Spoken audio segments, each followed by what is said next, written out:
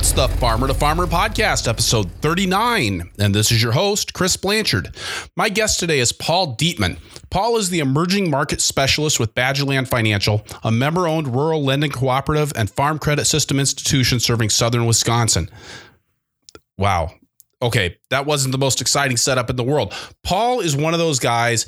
I've worked with him for 15 years in a variety of capacities, and he makes farm finances fun, he makes it interesting, and he makes it really relatable. Paul's worked with farmers and farm financial issues for more than 25 years, first as an extension agent, then as director of the Wisconsin Farm Center and deputy secretary of agriculture for Wisconsin, and most recently in his role as a lender. He's worked with hundreds of farmers, helping them assess their farm financial situations. Paul is the co-author, with me, of the book Fearless Farm Finances, subtitled Farm Financial Management Demystified. We talk about common pitfalls of beginning farmers, strategies for getting on the land, profitability and cash flow, how to set up early warning systems for your farm finances, and the guilt and shame that hamper our ability to deal with farm financial issues in a timely manner. Like I said, Paul's got the ability to take farm finances and make them fun, interesting, and very accessible. Paul provided a ton of value in this episode, and I think you're going to enjoy it just as much as I did. The Farmer to Farmer podcast is brought to you by Vermont Compost, founded by organic crop growing professionals committed to meeting the need for high quality composts and compost-based living soil mixes for certified organic plant production. VermontCompost.com. The Farmer to Farmer podcast is brought to you by BCS America. BCS two-wheel tractors are versatile, maneuverable in tight spaces, lightweight for less compaction, and easy to maintain and repair on the farm. Gear-driven and built to last for decades of dependable service. BCSAmerica.com. Paul Dietman, welcome to the Farmer to Farmer podcast. Thanks, Chris. It's great to have you on the show. I really appreciate you making time for this afternoon. I know you're moving right into your busy season now. Yeah, we definitely are. It's summer's kind of slow, but once we get into the meeting season and farmers are done with harvest, that's when we have a lot of business planning work to do and a lot of people looking at getting loans and that sort of thing. So I've given just a little bit of a background at the start of the show, but could you tell us more about your job now and where you're interfacing with agriculture? Sure. Well, I work for Badgerland Financial, which is part of the Farm Credit System. We're the farm credit cooperative that serves southern Wisconsin. And my position here, my title is Emerging Market Specialist. And what that means is I run our Beginning Farmer program. And I also run what we call our Emerging Markets Loan Program, which is a loan program that's targeted to people who are operating in local and regional food systems. So it's anybody who's doing anything farm to fork, anything using sustainable production methods. So I work with a lot of organic farmers, a lot of people who are doing some sort of value-added processing, direct marketing meat to consumers, mostly smaller scale producers or growers and doing things where they're interacting directly with consumers. And you came to Badgerland from a long background of helping farmers in a variety of different roles, right? Right. I spent 16 years with the state of Wisconsin. For 11 years, I was county ag agent with UW Extension in Sauk County. And then I left Sauk County Extension. I went down to the State Department of Agriculture, Trade, and Consumer Protection here in Wisconsin and ran the Wisconsin Farm Center, which is the Farmers Assistance Program there. And in that program, we have the Farmers Hotline. So it was an 800 number that farmers could call if they were having problems or needed some help with the farm transfer, beginning farmers, help with business plans, that sort of thing. We also had the Farm Mediation Arbitration Program where we mediated disputes that involve farmers. Sometimes they were credit disputes, sometimes disputes over government program payments, that sort of thing. And then we also had Rural Electric Power Services, which was part of the Farm Center as well, which way back was the Stray Voltage Program. More recently, we had a couple of veterinarians on staff who work with dairy farmers who may be having production issues that may or may not be stray voltage. What years were you at the Farm Center, Paul? I'm trying to remember if you and I started working together on the Moses board and doing workshops for the Moses Organic Farming Conference before you got to the Farm Center when you were still doing extension? Because I kind of think we were. Yeah, it was while I was still in extension. I've actually been to the Organic Farming Conference every year since '94. So the first time I came was when the conference was still being held down at Cincinnati, and I was in graduate school. So, and I've never missed one since. I love that conference. So, but yeah, I think I joined the Moses board maybe in, I want to say it was 2004, something like that. I was on for, I think, 7 years. I mean, it's always been one of the weird things to me about you, Paul, is that, you're an extension agent and somebody who works in government who's been very pro-organic, very pro-local, pro-grazing, other alternative agriculture programs since long before that was cool. Yeah, well, maybe even backing up further, before I went to grad school, I worked for a livestock marketing cooperative here in Wisconsin that was doing well for a while and then kind of hit the skids. And in fact, was in pretty serious financial trouble. And some of the farmers that had done business with us were in pretty serious financial trouble. My boss was indicted, and there were a lot of awful things that happened. And it kind of forced me to do a lot of soul searching, trying to figure out what I wanted to do with my life. And I thought I was interested in learning more about sustainable agriculture because I felt like I was just coming out of unsustainable agriculture. And so that's what led me to go back to graduate school and start trying to learn something about sustainable ag, and just really became a passion of mine. And then you took that passion for sustainable agriculture and turned it towards the financial side of things, because that's been your focus for a very long time. Yeah, my undergraduate degree from the University of Illinois is in agricultural economics, and I was always really interested in farm financial management, and used that as a focus when I was in grad school as I was studying sustainable ag, but looking at the financial aspects of it and how the numbers worked. And then when I went into extension, you're always kind of expected to specialize in a certain area, and farm financial management became my area of specialization. Also had this interest in sustainable ag and in smaller scale agriculture and people doing things that were creative on their farms. And so I did farm financial management with those folks, but I also did a lot of farm financial management work with relatively large dairy operations primarily, and did a lot of financial analysis when people were looking at dairy expansions and those sorts of changes in their operations. So it was a nice way to balance my interests, and use that farm financial management, whatever expertise I happen to have in both scales of agriculture. Well, and across a real wide spectrum. But I always remember that this one story that you tell whenever I think about you and how you interface with farmers and with finance, about a dairy farmer and trying to have him go through some investment analysis, some more formal, like actually sitting down and crunching numbers instead of going, I want this shiny thing, and a conversation that you guys had that I think you'd be in a better position to relate than I would. Yeah, it was actually while we were working on the Fearless Farm Finances book, and I wrote the chapter on investment analysis, which I love doing investment analysis. I really get into that, and so I was really proud of the chapter as it was drafted, and we sent it out for review. And one of the reviewers sent a message back and said, man, if I had to go through this kind of investment analysis every time I was making a major capital investment on the farm, it would take all the fun out of it for me. And I think you and I were talking about it at that time. And of course, with my experience at the Farm Center, and especially after the dairy crisis of 2009, when we were working with a tremendous number of farmers who were going through bankruptcy. It was the largest number of bankruptcies we'd ever had in the state of Wisconsin was 2009. And then it got worse in 10 and was still bad in 11. But that comment made me think, wow, if you think going through an investment analysis before you make the investment takes the fun out of farming, you ought to try going through bankruptcy, because I've worked with an awful lot of farmers who were in that situation, and that is definitely no fun. That does seem to be a theme in your work. And I know more about the Farm Center now than I did 6 months ago, because my partner's working there now, and she's always dealing with people who are, they're in trouble. Oh yeah. And so it seems like you're kind of like the guy that gets called in when things aren't going right. Yeah, it was definitely that way when I was with the Farm Center, and working here at Badgerland is a little bit different, because it's, we're working with mostly people who are pretty strong credit. Although I still occasionally get a call through Farm Aid. I worked with them a fair amount when I was at the Farm Center, and occasionally if they have someone in Wisconsin who's having some financial issues, they'll direct them my way.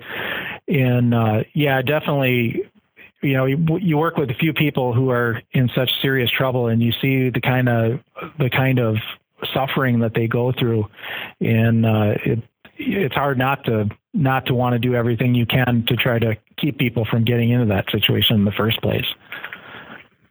Well, I think that's the cool thing about a lot of the work that you're doing is it's around not just responding to that, but doing some education to try to help people get to a point where they don't run into that problem, or at least if they're going to run into that problem, that they see it long enough in advance that they can do something about it.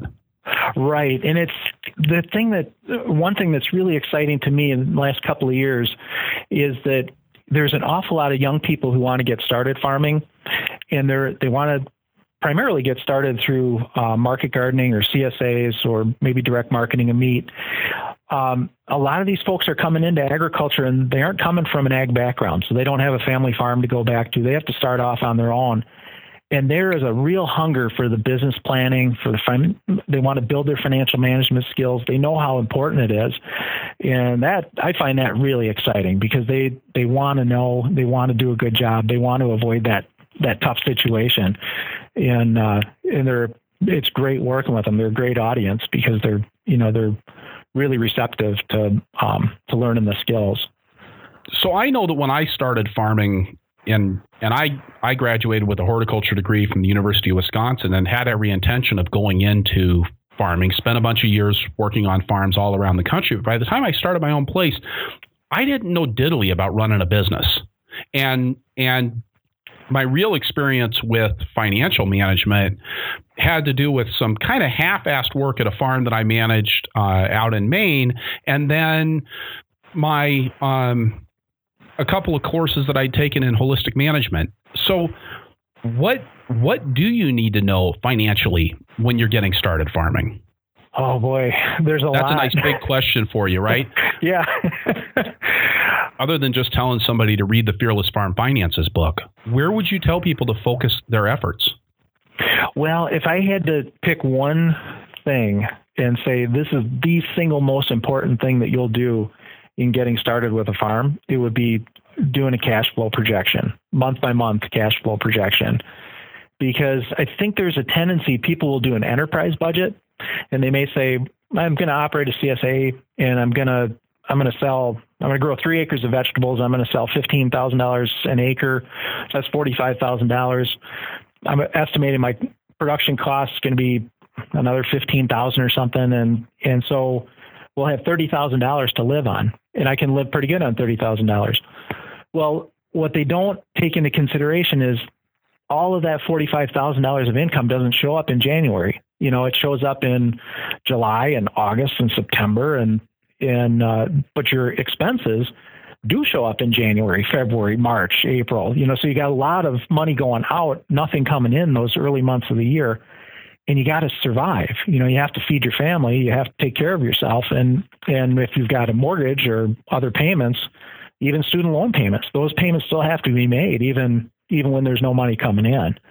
And so that's the one thing I really try to harp on people. Don't just do an enterprise budget. It's a great feasibility study to put together an enterprise budget, but you really need to break it out into that month-by-month cash flow and make sure that the cash flow is going to be coming in when you need it. And if it's not, come up with an alternative plan. That doesn't mean that you shouldn't farm. It just means maybe you need to have some off-farm income in those winter months, or maybe you need to wait a little bit before you start your operation so you build up some working capital, some cash that you can fall back on during the times that money isn't coming in, or you set up an operating loan. There's a lot of different options, a lot of different things you can do. But if you do that cash flow projection, you'll know when you're going to need it. And where do people get the information for sitting down and doing a cash flow projection? Again, I spent years and years working on farms before I ever saw the bookkeeping system or a monthly financial report to know when and how the money was being spent. When you're just getting started in farming, and I'm thinking of people out there hearing this now going, oh my God, the one more damn thing I have to do before I get to start farming. But how do you actually sit down and break out those monthly figures when you just don't know? You really need to, it points out the need to have a mentor or to have people that you can talk to who've been doing this for a while that can kind of help you with that. And it may be another farmer, probably is going to be another farmer, but it could be a county extension agent. It could be a technical college instructor. It could be somebody at the farm center who can kind of help you work through the cash flow projections. I think the information, there's getting to be more and more information. You know, back 10, 15 years ago, there was nothing. And I think as more people have gotten into this business, I think that that the resources have come along too. And of course, that was part of the impetus of us writing the Fearless Farm Finances book, was we wanted to have a place, you know, a resource that you could have on your bookshelf that you can pull out and it would be timeless and have all the key pieces in there at some point, you know, and a person might not sit down and read the book cover to cover, but when they need to figure out how to do cash flow planning, they can go to the book, pull it out and read 10 or 15 pages and they've got it all right there. What are some of the other critical elements of a business plan that you see? I mean, obviously that cash flow financing, but what else where else are you seeing people maybe falling short or consistently making mistakes when they're getting into agriculture? Well, I think there's a tendency, people really want to own their farm right away. And I understand that people want to own the land that they're farming on. But sometimes it doesn't necessarily make sense to buy the land, you know, or at least not buy much if you're going to buy any. And so I tend to try to encourage people to look at leasing, at least initially, and maybe even for a longer period of time. At least get your feet under you. The land can be a good investment, but when you're getting started farming, it ends up taking so much to make a mortgage payment, you know, and so you're setting yourself up with a lot of overhead expense before you really have your sales established. And so that's another area where I see people maybe making some mistakes, or they try to buy the land more quickly than they probably should. And when I mentioned before how investment analysis is kind of a passion of mine, that's where I can really get into that with someone, you know. So does it make sense to buy the land and take on a mortgage, or does it make sense to lease the land and maybe make some other capital investments that would give you a much better rate of return on the investment? You know, you only have so much money, you only have so much time, you only have so much labor to invest in your farm operation. So where do we take those three resources and invest them in a place that's going to give you the best possible return on the investment? So one of the pushbacks that I oftentimes get when I talk to beginning farmers about this idea of leasing land is well, it's twofold. It's one, I grow vegetables, so I have to have a place to wash and pack my vegetables. And how do I make those kinds of investments when it's just leased land? And the other is I'm an organic farmer, so I'm actually putting a lot of work into building my soil, and I don't want to put that kind of money and effort into building soil on land that I don't have secured for the long term. And those are good questions. And the soil investment is probably a tougher question than the capital investment. In fact, probably 6 months or so ago, I had this conversation with a relatively young farmer. He was renting his land, renting the house and the buildings, and I think he was renting about 20 acres of land. And he had a fantastic lease arrangement. The guy who owned the property also owned another house in the area, was from out of state, would come in and vacation at this place.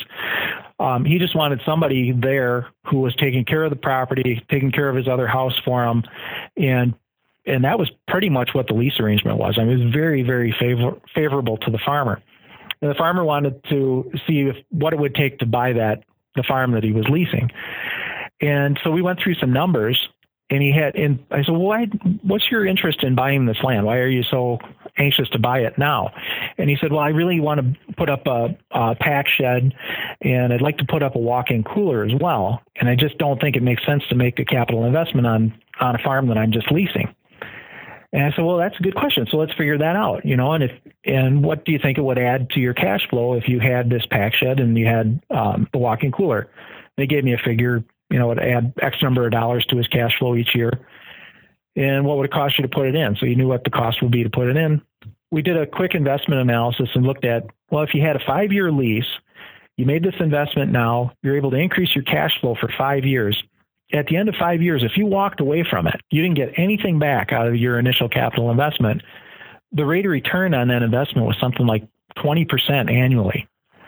And so then we looked at, well, what if you bought the farm? Well, if you bought the farm, you'd use up every bit of cash that you have to make the down payment. You'd have nothing left over to put up the pack shed or the walk-in cooler, which was the original plan. And you'd set yourself up for overhead that's like 5 times what he was paying now. It was kind of an eye-opener for me because he couldn't possibly imagine that you could make a capital investment on a farm that you don't own, and it actually makes really, really good financial sense to do that. Now, the soil investment is different. How do you quantify the investment in quality soil or in soil health? That's tough to do. You'll see it over time, but how do you put it into a cash flow projection? It's tough. Yeah, we'll have to find somebody to talk to us about that. Yeah. Because I think it's an interesting idea, but it seems like the key thing that you just mentioned was the long-term lease on that. Right. So having that 5-year lease makes it make sense to make a long-term investment that's gonna pay off in 5 years. But if you don't have that, then I can't imagine that if you're just doing a year-to-year rolling ag lease, that's really going to make sense. No, it would really make it tough to come out if it was just an annual lease. So that you're right. That is the long-term lease is the key in that situation, because that's the only way you're going to be able to recoup your capital investment. So that would be something, for example, that you as a lender would be looking at to make sure that was in place before you put out money for somebody to do something like dig an irrigation well. Right. Yeah, we would want to see that. And I think it's becoming more common in agriculture. It's not, I wouldn't say it's common yet, but it's becoming more common. Outside of agriculture, it's very common. A lot of fairly large businesses that retail businesses don't own their physical store locations. They have 20-year leases on them, and they put their capital into the inventory, which is turning over 3-4 times a year. That's where they're making their money. They don't want to have an investment in real estate. It doesn't make sense for them to have their capital tied up in real estate. They want to have it tied up in their inventory that's turning over. And so I think that concept is maybe becoming a bit more common in agriculture, but it's certainly not the norm. Farmers, it's something deep in farmers that they need to own the land, they need to own their equipment, they want to own everything, which I understand, but sometimes it doesn't make sense to do that. Yeah, I think that's always the balancing act. I think in working with farmers on business stuff is how do I make the money thing work while I hold on to the rest of the values that I've got, and where can I compromise and where do I need to hold fast? Right. I had somebody recently tell me, though, that the ultimate value was to be farming next year.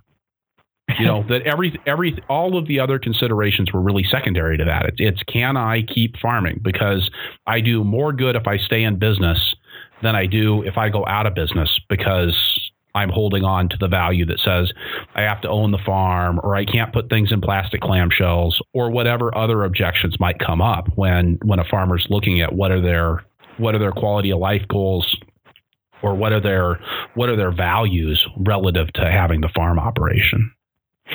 Yeah, and that's a really good comment, and it's something I try not to lose sight of, because I'm kind of a numbers guy at heart, obviously, and but I certainly understand that the numbers aren't the central part of the story when it comes to a farm operation, and it is the values that people hold, and they want to live on a farm, they want to work on a farm. They get a tremendous amount of satisfaction from growing food and giving it to people, and especially in the world that you and I both work in quite a bit, and that's the folks who are selling direct to consumers, and they actually get to see their consumer and hear the feedback directly from them. And the way I explain it when I give a talk about farm financial management is I say you should set your quality of life goal first, because it's easy to set your business goal and then your quality of life goes out the window trying to meet your business goal. If you set your quality of life goal first, you mentioned holistic management before, it's a central tenet of holistic management. Set your quality of life. What kind of lifestyle do you want to live? And then make the business work towards that lifestyle goal. And I totally agree with that. However, if you don't have the financial situation to make it possible to do that, you're not going to be able to continue doing what you love. I just think that's such an important message to get out there for people who are, well, like I was ideologically motivated. And it is a matter of figuring out how you balance all that stuff out. Yeah. Oh, and I don't think there's obviously not a cookie cutter solution to that. No, everybody's situation is unique. So what other considerations would you put into to getting started on a farm that might be a little bit contrary to what most people might be thinking about if they're out there looking at, I want to start a vegetable farm? From a financial perspective, there are a lot of different things that you want to be considering when you're thinking about getting started with a farm. One thing that we look at a lot is working capital. And so that's looking at your current assets relative to your current liabilities. Current assets and current liabilities being? Current assets would be cash, anything that's going to be converted to cash or going to be used up on the farm within a year. So it's your checking account balance, it's your savings account balance. It might be prepaid seed and other supplies. It could be market livestock. It could be feed inventory. Anything that's either cash or that's going to be converted to cash used up on the farm within a year would be a current asset. Current liabilities would be any bills that are either due now or that are going to come due within a year. It's going to include principal payments on a longer term loan, any principal payments that come due within the coming year. It might be property taxes that are going to come due. It might be a bill with the co-op or with your seed supplier or whoever. And so we look at current assets minus current liabilities and see what that dollar amount is. And of course, it should be a positive amount, but it should really be at least 15% of your farm's gross income in a year's time. I think there's a tendency beginning farmers tend to try to get going as quickly as they can, and they overlook the fact that they should have some working capital built up before they get started. If they don't have much resilience. Anything goes wrong and they're sunk. So that's something I sometimes counsel people, you wait a year, save, build up a down payment, build up some working capital reserves before you try to jump in. Because if you jump in too quickly, you're setting yourself up in such a vulnerable position that you may not last for very long. And again, it's the staying power. Giving yourself some staying power and being able to be here from one season to the next is really important. And that's something that really any farm should be looking at, right? This isn't, that 15% working capital, that's not just for a farm that's getting started. That's for a farm that's been in business for a number of years, would be in the same situation, right? Yeah, you bet. It's no matter how long you've been farming, no matter what type of farming you do, that's the benchmark. And it's a minimum. It's not like a target, get to 15 and then you're done. It's really kind of a minimum that you want to get to. And is that going to be true across all different enterprises? That's something I always wonder about when I'm looking at ratios and people say, you should have a 2-to-1 current ratio. And, well, is that the same whether I'm doing dairy or whether I'm doing vegetables? The working capital number is. A lot of other ratios, maybe not. Profit margin is one that really varies by the type of enterprise. You've got some enterprises that are pretty labor intensive. The profit margin needs to be pretty high. We might say 20% is a good average, but for a really labor intensive enterprise, maybe 40% isn't even enough. On the other hand, a really capital intensive enterprise, maybe 10% is actually pretty good. So, so there are some ratios that it really depends on the type of enterprise you have. But that working capital ratio, that cuts across pretty much all scales and all types of enterprises. You want to get to that 15% of gross income. Well, and I guess that's kind of the equivalent of having a couple months' salary in the bank in case everything blows up and goes wrong if you're working for wages. Right. It's a really good analogy. Yeah, it helps you withstand a downturn. Also helps you take advantage of an unexpected opportunity. Maybe your neighbor has a piece of equipment that they're willing to sell, but they need to sell it right now. And if you've got working capital, you've got the ability to purchase it. I remember my friend Mike Ryan in Decorah when I was farming, and the economy went in the tank in, what was that, 2008, 2009. Yeah. And I remember him coming onto my farm and saying, I love a recession. He says all the good deals come out in a recession.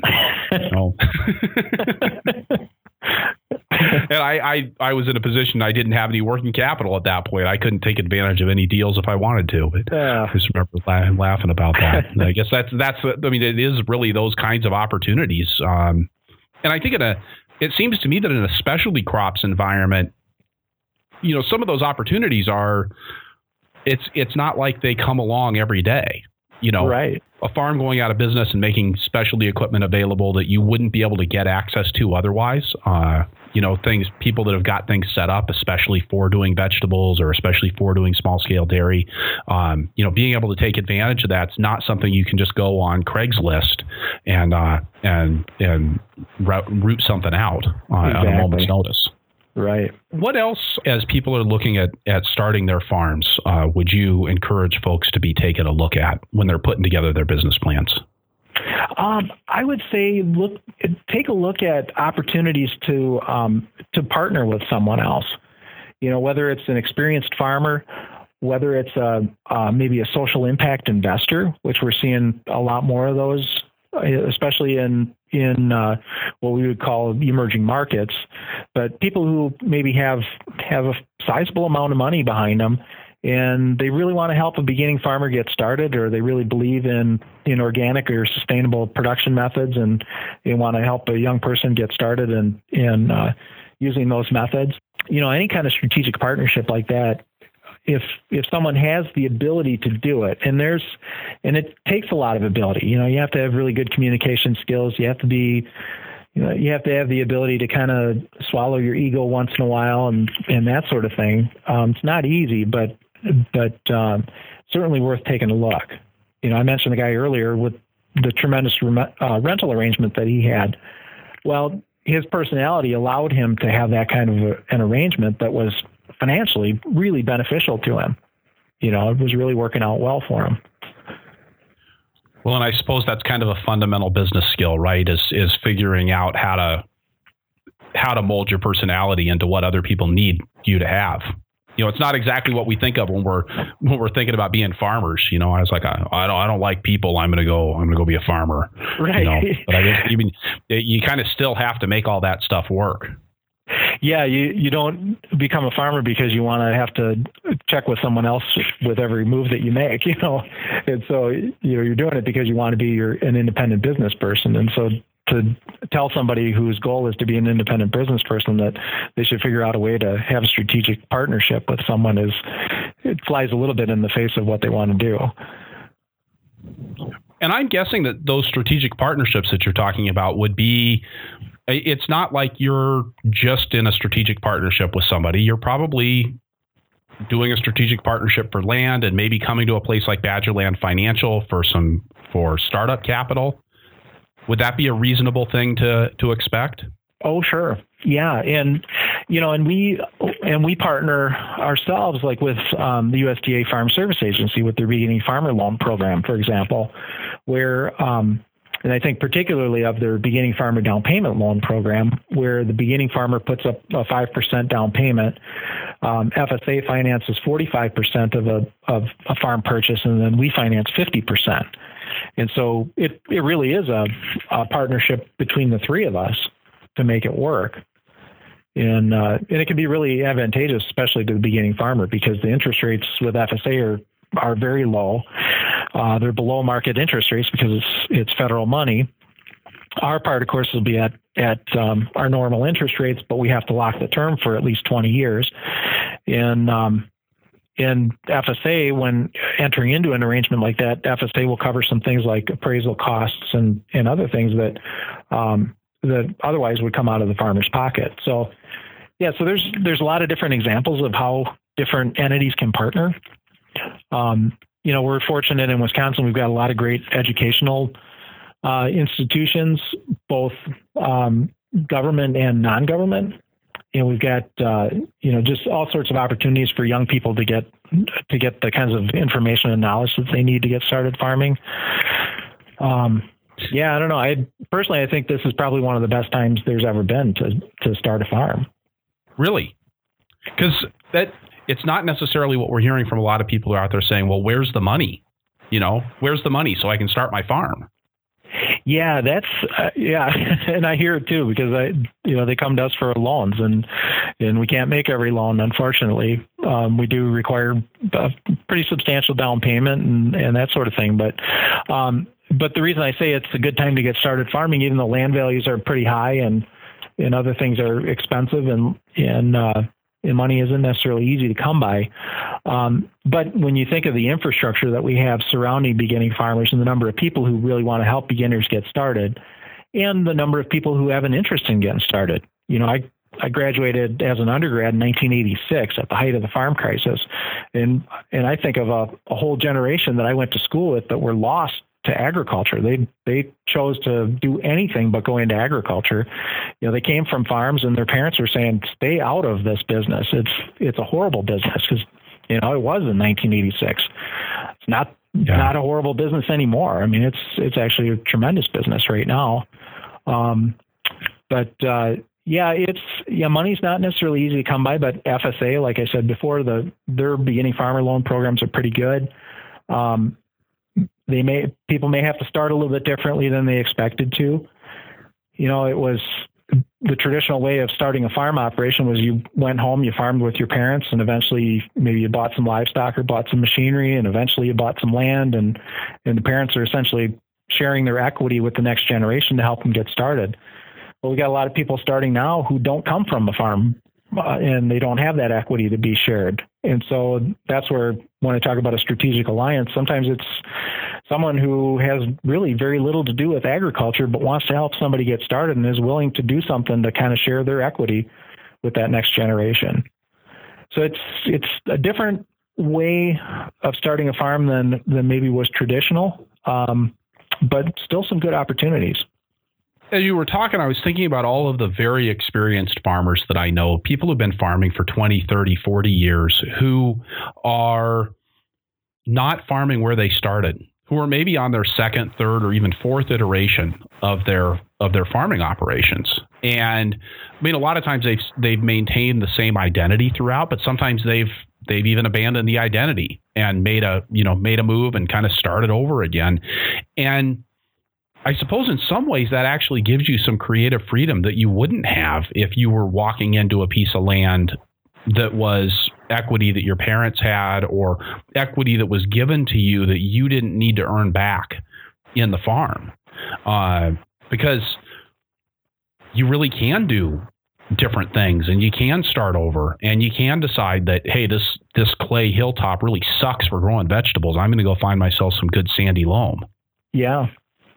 Yeah, and the mindset too. If you come from a farm, a multi-generation farm, there's a certain way that your family's always done things, and it's very uncomfortable for somebody to break out of that, the way that things have always been done. But the people who are farming now or got started within the last 20, 30 years and didn't come from a farm background, and people like you talk about that maybe they moved operations several times, they tend to be pretty creative people, and they have the freedom to do a lot of things that maybe you wouldn't have if you came from a more traditional background. And sometimes that's a big advantage. Yeah, I mean, I think especially in the modern agricultural environment, you probably don't want to be doing what the last generation was doing on the farm. Yeah, and it's not necessarily that the last generation was wrong, but times change and things evolve, and consumers certainly change over time, and it's a whole different landscape than it was 20, 30 years ago. Well, Paul, let's take a moment here and get a word from our sponsors. The Farmer to Farmer podcast is sponsored by Vermont Compost Company, helping plants make sugar from sunshine since 1992. In the wild, where our crop plants' ancestors evolved their microbial partnerships, plants are provided with nutrients from the soil through the work of partner microbes in their employ. Wide-ranging roots reach an abundant supply of nutrients and microbes, even in less than ideal conditions. And now that you've gone and stuck that seed in a little tiny container, it has to get everything it needs right there in a few cubic centimeters of soil. By providing compost-based potting soils chock full of microbial partners and humus-bound nutrients, Vermont Compost ensures that your plants have what they need consistently. And now, through December 21st, Vermont Compost pre-buy program can help you get what your plants need at the best price, with the best shipping options, delivered at a time that works best for you. Plus, their shared truckloads program organizes shipping to other regions in ways that get shipping prices down to the level you'd pay right there in the great state of Vermont. Makers of living media for organic growers since 1992. VermontCompost.com. The Farmer to Farmer podcast is brought to you by BCS America. A BCS two-wheel tractor is the only power equipment a market gardener will need, with PTO-driven attachments like the rototiller, flail mower, power harrow, rotary plow, snow thrower, log splitter, and more. You name it, and you can probably run it with a versatile BCS two-wheel tractor. The first time I used a rototiller way back in 1991, it was mounted to a BCS two-wheel tractor, and it spoiled me for life. When you get behind a BCS, you can tell that it's built to the same commercial standards as four-wheeled farm tractors. I've used other tillers and mowers and spent most of the time thinking about how much easier it would be with a BCS.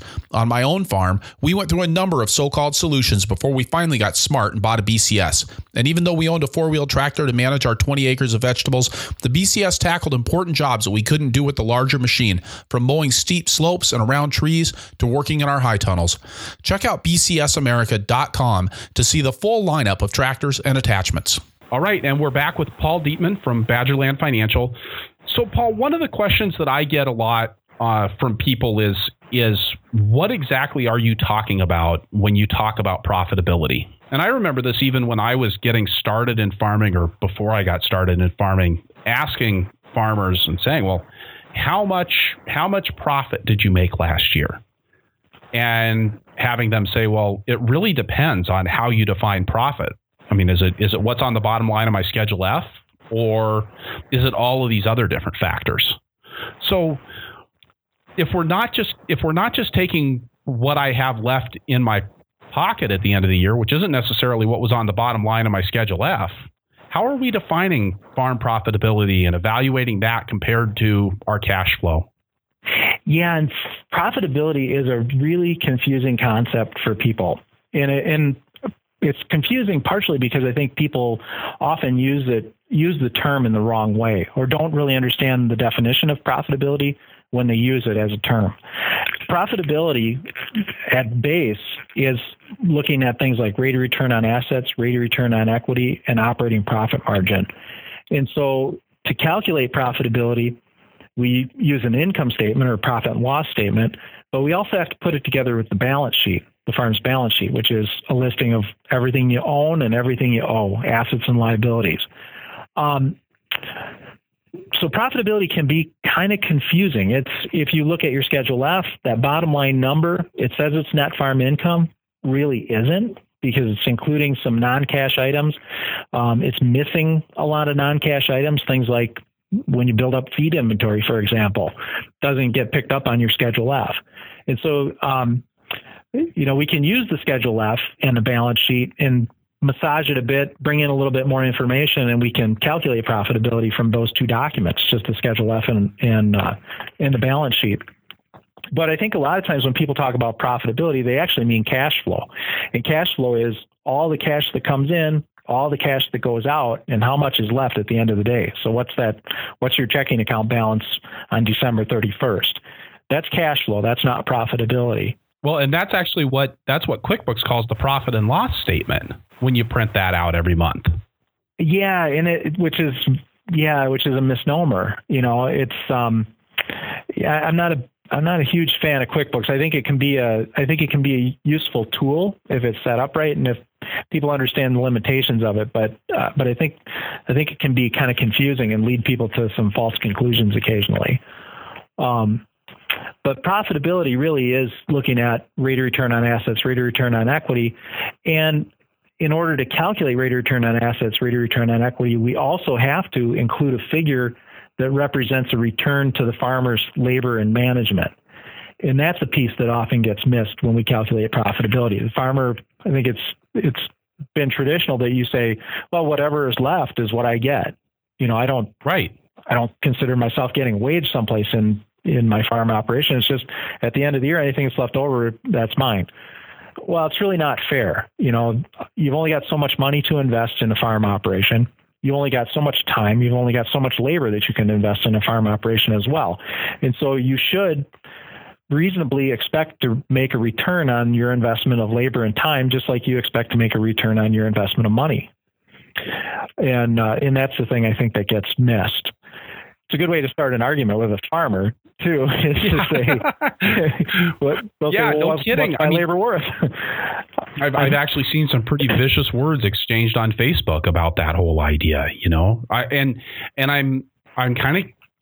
curious. I mean, that really sounds like a banker's definition of profitability. Profitability. So another question that comes up is, what difference does it make if the farm is profitable according to those definitions for rate of return on assets, rate of return on equity?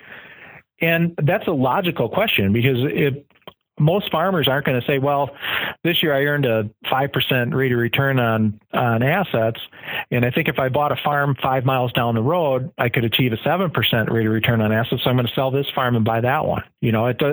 They don't make decisions that way, and it isn't going to influence their farm operation that way. So more important is cash flow and figuring out, do we have enough cash flow that we can survive from one year to the next? Not only survive, but we cover all of our operating expenses. We adequately cover family living. We make any principal and interest payments that we've committed to making, any other loan payments that we've committed to making, and we still have a little bit of extra cash left over to build up working capital reserves and also to replace capital equipment as it wears out. And some people say, well, tractors, they actually increase in value. They don't decrease in value over time. So why would we need to have capital asset replacement in there? Well, everybody wants to upgrade equipment at some point, and your roof on your barn is going to fall in at some point, and other things are going to happen that are going to take some capital investment. And so you want to have enough cash flow that you have something set aside to make those purchases when it comes time to make them. It doesn't do any good if you cover your operating expenses, you just barely cover family living, you can't afford health insurance, and you've got nothing left for capital asset replacement, but you're making your mortgage payment. Well, eventually you get the farm paid off, your health has gone down the tubes, and your buildings are falling in. And how is anybody better off in that situation? So when I talk about cash flow, I try to bring all those things into the picture. You would actually say that cash flow component is much more important than talking about profitability in terms of rates of return on assets and things like that. Yeah, definitely in the short run, cash flow is much more critical, because if you don't have cash flow, if your cash flow is negative, you can't survive very many months, and you're gonna be heading for foreclosure and bankruptcy. And I've worked with enough farmers who've been in that situation that I'll do anything to help somebody avoid it. So cash flow is really critical short run. Profitability, even though we tend not to think about it on a day-to-day basis or maybe even on an annual basis, where it comes into play is somewhere down the road when you're ready to retire or you're ready to turn the farm over to the next generation. And if you haven't invested in anything outside of the farm becomes your retirement. And the only way that you can cash out of that farm is by selling it at the highest value that you can possibly sell it to the next generation. Well, if the farm hasn't been profitable for a long period of time, the next generation isn't going to be able to buy those assets at market value and continue the farm the way it's always been. So that's where we start seeing an unprofitable farm.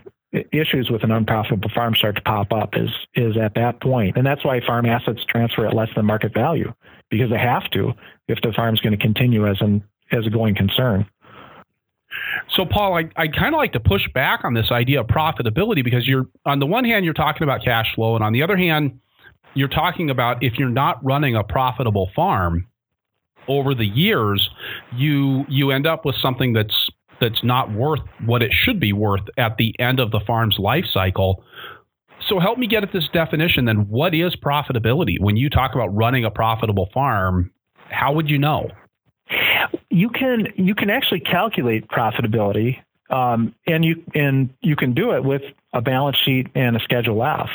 That's why I encourage farmers to do a balance sheet on January 1st every year, because you're going to be forced to do your Schedule F every year. And generally, the Schedule F is going to be on a calendar year basis. If you do a balance sheet on January 1st every year, you'll also have a balance sheet on an annual basis. And then you can calculate profitability. Schedule F is a good place to start with profitability. You need the balance sheet, though, because there are some other components that need to be pulled into the profitability equation. And it's things that what we'll do is call an accrual adjustment. So if you look at your January 1 balance sheet and then the next January 1 balance sheet, and you compare certain categories, things like accounts receivable, accounts payable, raised breeding livestock, accrued interest, and there's a couple other categories. We're going to look at how those change from one year to the next, and they're either adding value to the farm operation or they're taking value away. And we want to work those into the profitability equation. Profitability it's a little trickier to calculate, I think, than cash flow. But you need cash flow and profitability to be a sustainable farm operation. Now you can have an operation that cash flows well and is unprofitable. We see that a lot of times when someone's been farming for a long time, the farm's paid off. If they had children, the children are grown and they've left the house. And so their family living expenses are pretty low. So they can farm for a long time being unprofitable as long as they have positive cash flow. That's when it becomes a terminal operation, because the next generation isn't going to be able to buy the assets at market value and keep it going. You can have negative cash flow and be profitable, which I think is maybe even a more difficult concept for people to visualize. But an example of where we see that happen is maybe somebody's building up a beef cow herd, and they've got a lot of cash that's going into the beef cow herd, so the cash is negative. You're plugging money in, you're paying for feed, you're paying for breeding fees, you're paying for young stock or whatever. You're building up the herd, and when we take into account the value of the raised breeding livestock, you might actually be profitable even though your cash flow has been negative. Because the value of the cows is increasing. Right. But you've spent more money than you've taken in. Yeah. And sometimes I'll work with people who are building up a beef cow herd, and they get really discouraged because they feel like, oh man, we put thousands and thousands of dollars into this and we're losing money. Well, no, you're not. If you look at your balance sheet and how it's changed from one year to the next, you've built up a tremendous amount of value on your balance sheet. Yeah, you can't live on it right now, but you've built up value. You've created something of value in it, and rate of return on assets, rate of return on equity, you've actually been profitable. You just have had negative cash flow. I worked with a beginning farmer a few years ago who was complaining that they weren't making any money, and they showed me their bookkeeping, and they had actually expensed a $6,000 tractor over the course of the year. Oh, and yeah. It had taken and this was a very small, micro farm at this point. I think they were doing an acre of production, and they'd paid cash for the tractor. So of course they didn't have any money left at the end of the year. And I think recognizing that becomes really important in understanding your business's actual performance. Right. Yeah, and a cost like that really needs to be spread over a longer period of time. Yeah, we see that occasionally. Someone's got an operating loan with us, for example, and an operating loan by definition is supposed to be used for operating expenses, which means it should be paid down to zero at the end of the year. And, sometimes people go to an auction or something, buy some equipment using their operating loan, which is okay, but you really need to then shift that purchase over to a longer term loan, maybe a 5-year note or something like that, so that you're spreading the cost and spreading that cash flow demand over 5 years instead of having it all come due at December. At the same time, I think a lot of farmers are really averse to debt. I mean, especially when you go back to the literature about farming, the Wendell Berry and the Wes Jackson, and the other people that were doing some of that really intensive writing in the 1990s, there was a lot of frowning about debt because of what had happened in the 80s. So people, I think, are looking to get out of debt just as quickly as they possibly can, which I think a lot of times people are going, well, I'll pay off this seed drill, or I'll pay off this tractor by the end of the year, because I don't want debt. Yeah, and that's the other place where profitability becomes important, because if you're getting a rate of return on assets of, say, 4%, and you're paying 5% for the money that you've borrowed, it makes no sense for you to take any debt at all, because you're borrowing money at 5% to earn 4% back on it. You see what I'm saying? And in a situation like that, if you've got positive cash flow and your profitability is low, you should take all of your excess cash and try to pay down debt as quickly as possible, because it makes no sense for you to have any debt on the farm. On the other hand, if you're operating a profitable business and you're borrowing money at 5% and you're getting an 8% rate of return, you're making 3% on the spread. So within reason, it makes sense for you to be somewhat leveraged. You know, you don't want to be so leveraged that if anything goes wrong, it's going to put you out of business. You know, and we tend to be pretty conservative about lending. We expect people to have some equity, and a substantial amount of equity, actually, just because it's less risky on both sides. So, right. Yeah, and I understand. I mean, I talk to a lot of beginning farmers who say, well, I want to get started farming. I don't want to have any debt. And I think that's fine, but realize that debt can be a really powerful tool to help, and it can be a tool that can hurt you. You know, I think of it. In fact, I wrote an article here a couple of months ago, and I referred to debt as a chainsaw. I mean, it's something that it can help you accomplish something really quickly and do some really good work for you. But if you don't know how to manage it, it can cut your leg off. You know, I mean, so it can be a powerful tool, and it can be a really dangerous tool as well. So you just have to know how to manage it. You know, you wouldn't go and operate a chainsaw without reading the owner's manual first. But unfortunately, there are certainly people who are willing to go out and take a loan without knowing the first thing about how money works and how profitability is calculated, or whether it makes any sense to make a capital investment or not, or how things are going to cash flow. And you can get hurt doing that. So how do I know if it makes sense to make a capital investment? How do I know if I'm quote unquote ready to borrow money? People come to us and they'll apply for a loan, and we'll walk through what we're looking at. You know, okay, so what's your working capital position? We're going to gather a balance sheet to begin with, and we'll walk through the balance sheet and say, okay, here's your overall equity position. Here's the solvency of your farm operation. Now we're going to go up to the top, and we're just going to look at current assets, current liabilities, and figure out working capital, because that's a measure of risk and your resilience. And so if that all looks pretty good, then we're going to look at your cash generating potential, and we're going to look at the cash flow and see, are you going to be able to not just make the loan payment, but still cover all of your operating expenses, cover your family living, do the capital asset replacement. If you're short on working capital, we're going to put that in and say, well, are you able to build up your working capital position? Not in 1 year, but we'll say 4 years. And, and we'll look at that. And if those numbers all work out, then we can probably move forward. But I like something that you just said there, Paul. It's not like it all, I mean, things like that working capital don't have to be perfect now, but the investment has to be pushing things in the right direction. Right. Yeah. And we'll look at history too. You know, we'll gather 3 years of tax returns, and we'll say, well, are you heading in the right direction, or are you heading in the wrong direction? And, we want to see that cash flow and the profitability are increasing each year. We tend to emphasize cash flow more probably than we do profitability, but we want to see both going the right way, because they're both important. So I saw a slideshow that you had put together some time ago, and it had a great quote. I don't think this was your quote. I think it was somebody else who said the next best thing to finding out that you're right is to find out that you're wrong as quickly as possible. Yeah. Yeah. I forget where I got that out of the newspaper. I think, I love that quote, because it's so true. Even if you're not on the right track, as long as you find out pretty quickly that you're on the wrong track and get onto the right track, you're going to be a lot better off. How do I find out that I'm on the wrong track or on the right track? What are my key tools that I'm using to do that? That's where you want to do an annual analysis of your farm, and do a cash flow analysis as well as a profitability analysis.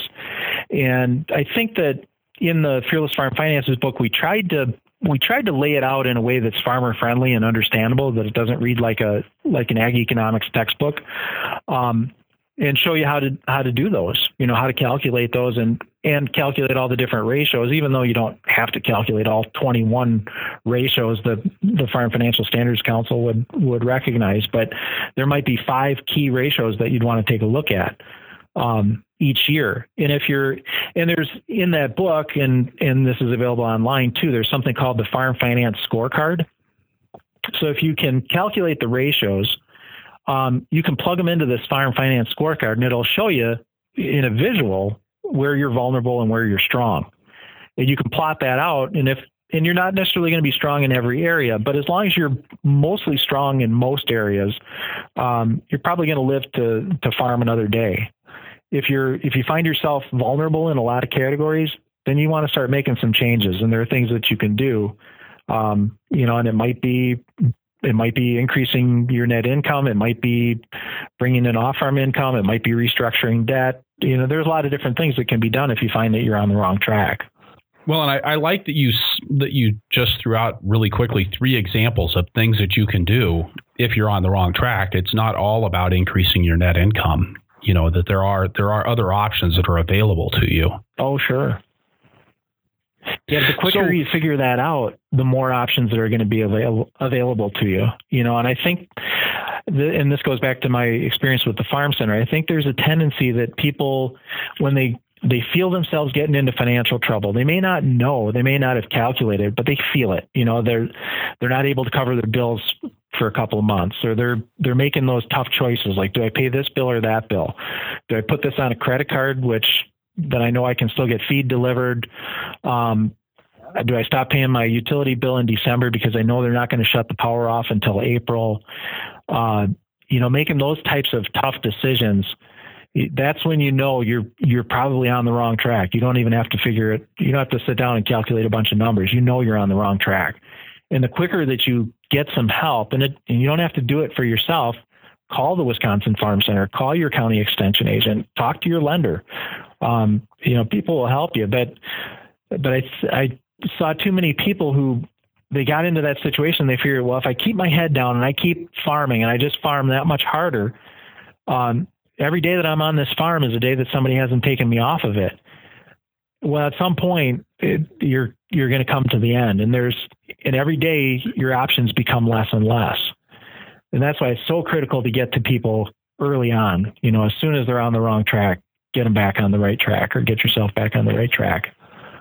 Which really means that even before you start farming, putting together these financial statements and understanding right from the very beginning becomes a critical way to know what direction your business is heading in year after year after year, rather than saying, well, I don't, I'm so small, I don't need to worry about that right now, or we're just getting started, so the numbers are all going to look bad anyways.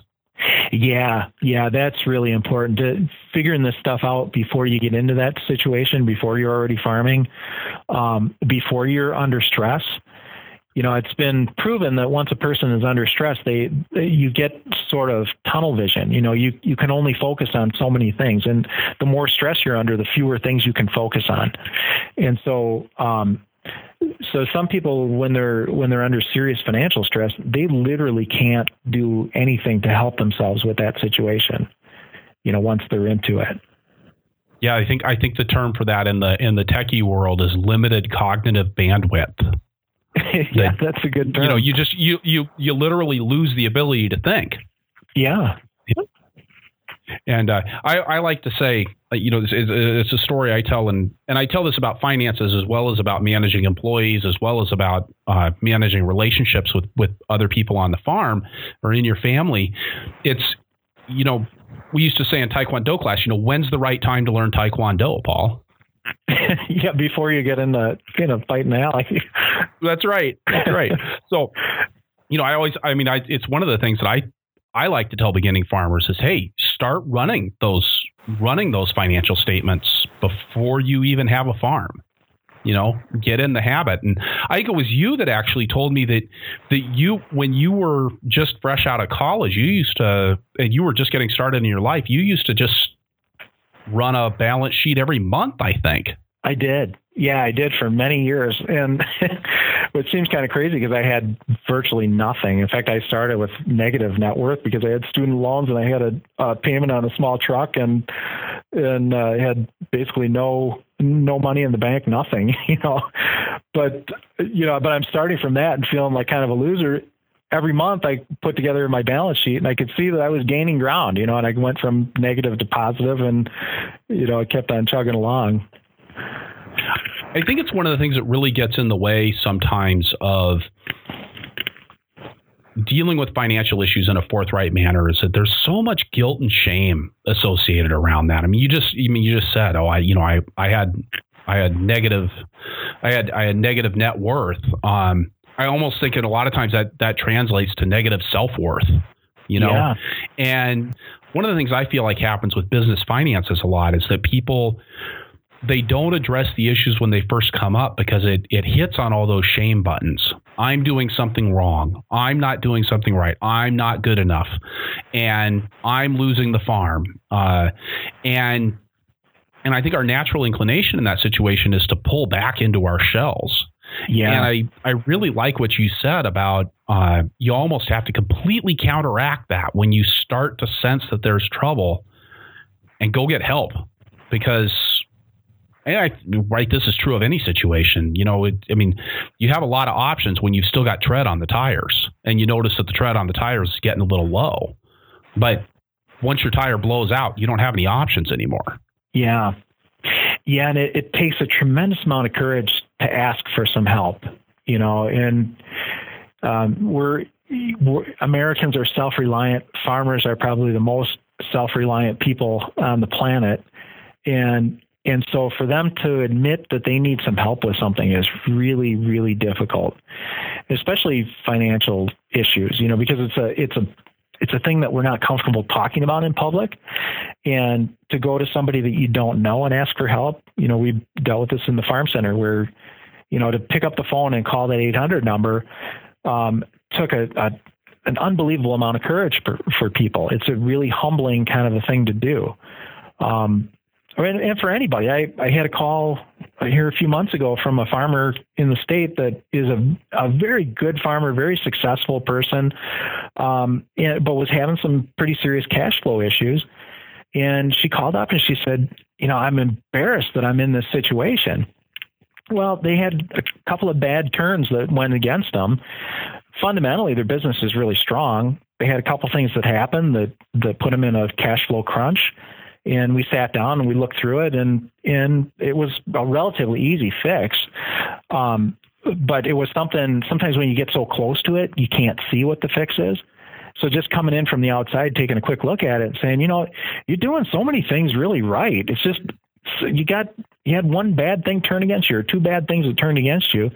And here's how we can get it back on track. Just do this, this, and this, and we can get it back on track. And that's what they've done. But, if you don't recognize it and you can't muster the courage to call somebody to give you a hand with it. And sometimes it really helps having somebody come in from the outside who isn't so close to your business and can kind of see the bigger picture too. If you're not in a place like Wisconsin that has a farm center, where do you go for that kind of help? There are farmers assistance programs in many states, not every state, but quite a few have some sort of a farmers assistance program. Most of them came about after the farm crisis of the 80s, and a lot of them were federally funded. Some were funded through state resources. At the Department of Ag, the Farm Center actually has three sources of funding. One is general purpose revenue, so that's property tax dollars, but that's actually a smaller percentage. They get a pretty good grant from the federal government every year to run the mediation arbitration program, which also funds some of the financial counseling work that's done there. And then there's also some program revenue that comes in from a couple different sources. But so there's help in quite a few different states. Extension is involved in a number of states. There are other organizations, here in Wisconsin, we've got the technical college system, which is excellent, and they've got a lot of really good faculty around the state. There are private organizations that are doing good work. Farm Aid is another one that, at the national level that brings in some money and funds some of the hotlines and things like that. So most states have some assistance in one form or another. Some are better than others. Some are better resourced than others, but just about every state has something. Paul, I know you don't listen to the podcast all the time, but you've got that, I think, a 5-minute commute to work, you said? Yeah, no, I do. And you don't have the tractor time like most of my listeners do. So that kind of gets in the way too, I suppose. But we like to do a lightning round at the end of all of our shows. So bunch of just quick, short questions here that we like to ask everybody. What's your favorite tool on the farm? And I'm going to ask you to, of course, you're probably going to have to give me a financial tool. You're not allowed to say a chainsaw at this point. Oh, shoot. That would have been that's always my go-to. Yeah. Probably I'd have to say balance sheet. That's the place to start. And then cash flow projection. Can I say 2? Yeah, you can say 2. Okay. So we'll let you do it.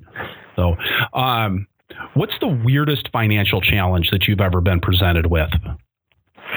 Oh boy. I get a lot of them. I had when I was a county extension agent, I had a guy that called and left me a message and said that he wanted to start a water buffalo dairy, and I would have sworn it was one of my college roommates calling just to give me a hard time. And I called the guy back. He's a real guy.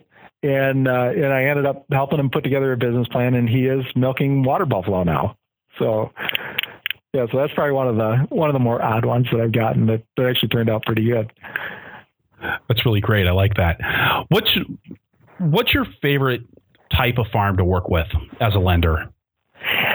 I guess my favorite type is someone who it's more about the personality of the farmer as opposed to the type of operation. Someone who is open to talking through new ideas, who's open to suggestions, who really wants to understand the finances of their farm and how to do a more effective job of managing the finances of their farm. And I've seen people like that on 1 acre, and I'm thinking of another guy. He's up in the Wausau area. It's about a 400 and some cow dairy. When I was at the farm center, I would go up once a year and sit down. We'd spend an entire day going through his finances. And I met him during the farm crisis, during the dairy crisis, of 2009, and just loved the guy because he's got such a great financial mind and is really open to suggestions and ideas and does a fantastic job. So I've seen people at all scales who do a really, really good job, but those are the kinds I like working with. That's great. And I like to ask people what farmer superpower they would choose, but what banker superpower would you choose, Paul? Oh, boy. I would like the ability to make a loan to every single person that walked through the door and know that they had the ability to pay it back. That would make the job so fun. That's the tough part of being a lender, is having to say no to people. But I try, when I do that, I try never to just say no with nothing else to go along with that. I try to me, it's kind of a teaching opportunity. If there's a reason that we have to say no today, it doesn't mean that we're going to have to say no a year from now or 2 years from now. And so we can walk through the financials and say, well, here's why we had to say no today. Here's what it's going to take for us to say yes 2 years from now. And I suppose as a borrower, that's the sort of no that I would really value, because that's the kind of banker that I'd want to work with. Well, good. Yeah, I hope so. Besides somebody that would just say yes to my wildest dreams, Paul, I think this has been a lot of fun. It has. How do you do that with finances? That's not supposed to be a fun topic. Well, you got to be passionate about it, I think. We'll see if anybody else agrees with us, right, Paul? Right, yeah. I've really enjoyed the conversation. Thanks so much for making the time today. Oh, you're welcome, Chris. It's been great. Yeah, I've really enjoyed it. All right. So wrapping things up here, I'll say again that this is episode 39 of the Farmer to Farmer podcast, and that you can find the notes for this show at farmertofarmerpodcast.com by looking on the episodes page or just searching for Dietmann. That's DIETMANN. I'm excited to announce a series of workshops that I'm doing this fall on employee management. Employees make it possible to get more done, but managing workers and their work takes dedicated time, energy, and processes. I'll be presenting full-day workshops on managing and motivating employees on the farm in Cedar Rapids, Iowa on Monday, November 30th, and in Columbia, Missouri on Tuesday, December 8th. More information, including schedules and registration information, is available at purplepitchfork.com/betterboss. If you enjoy the podcast, I think you would also enjoy my weekly email newsletter, The Flying Rutabaga. The Flying Rutabaga runs the gamut from practical templates for delegation to guidelines for watering transplants. You can sign up at farmertofarmerpodcast.com or purplepitchfork.com.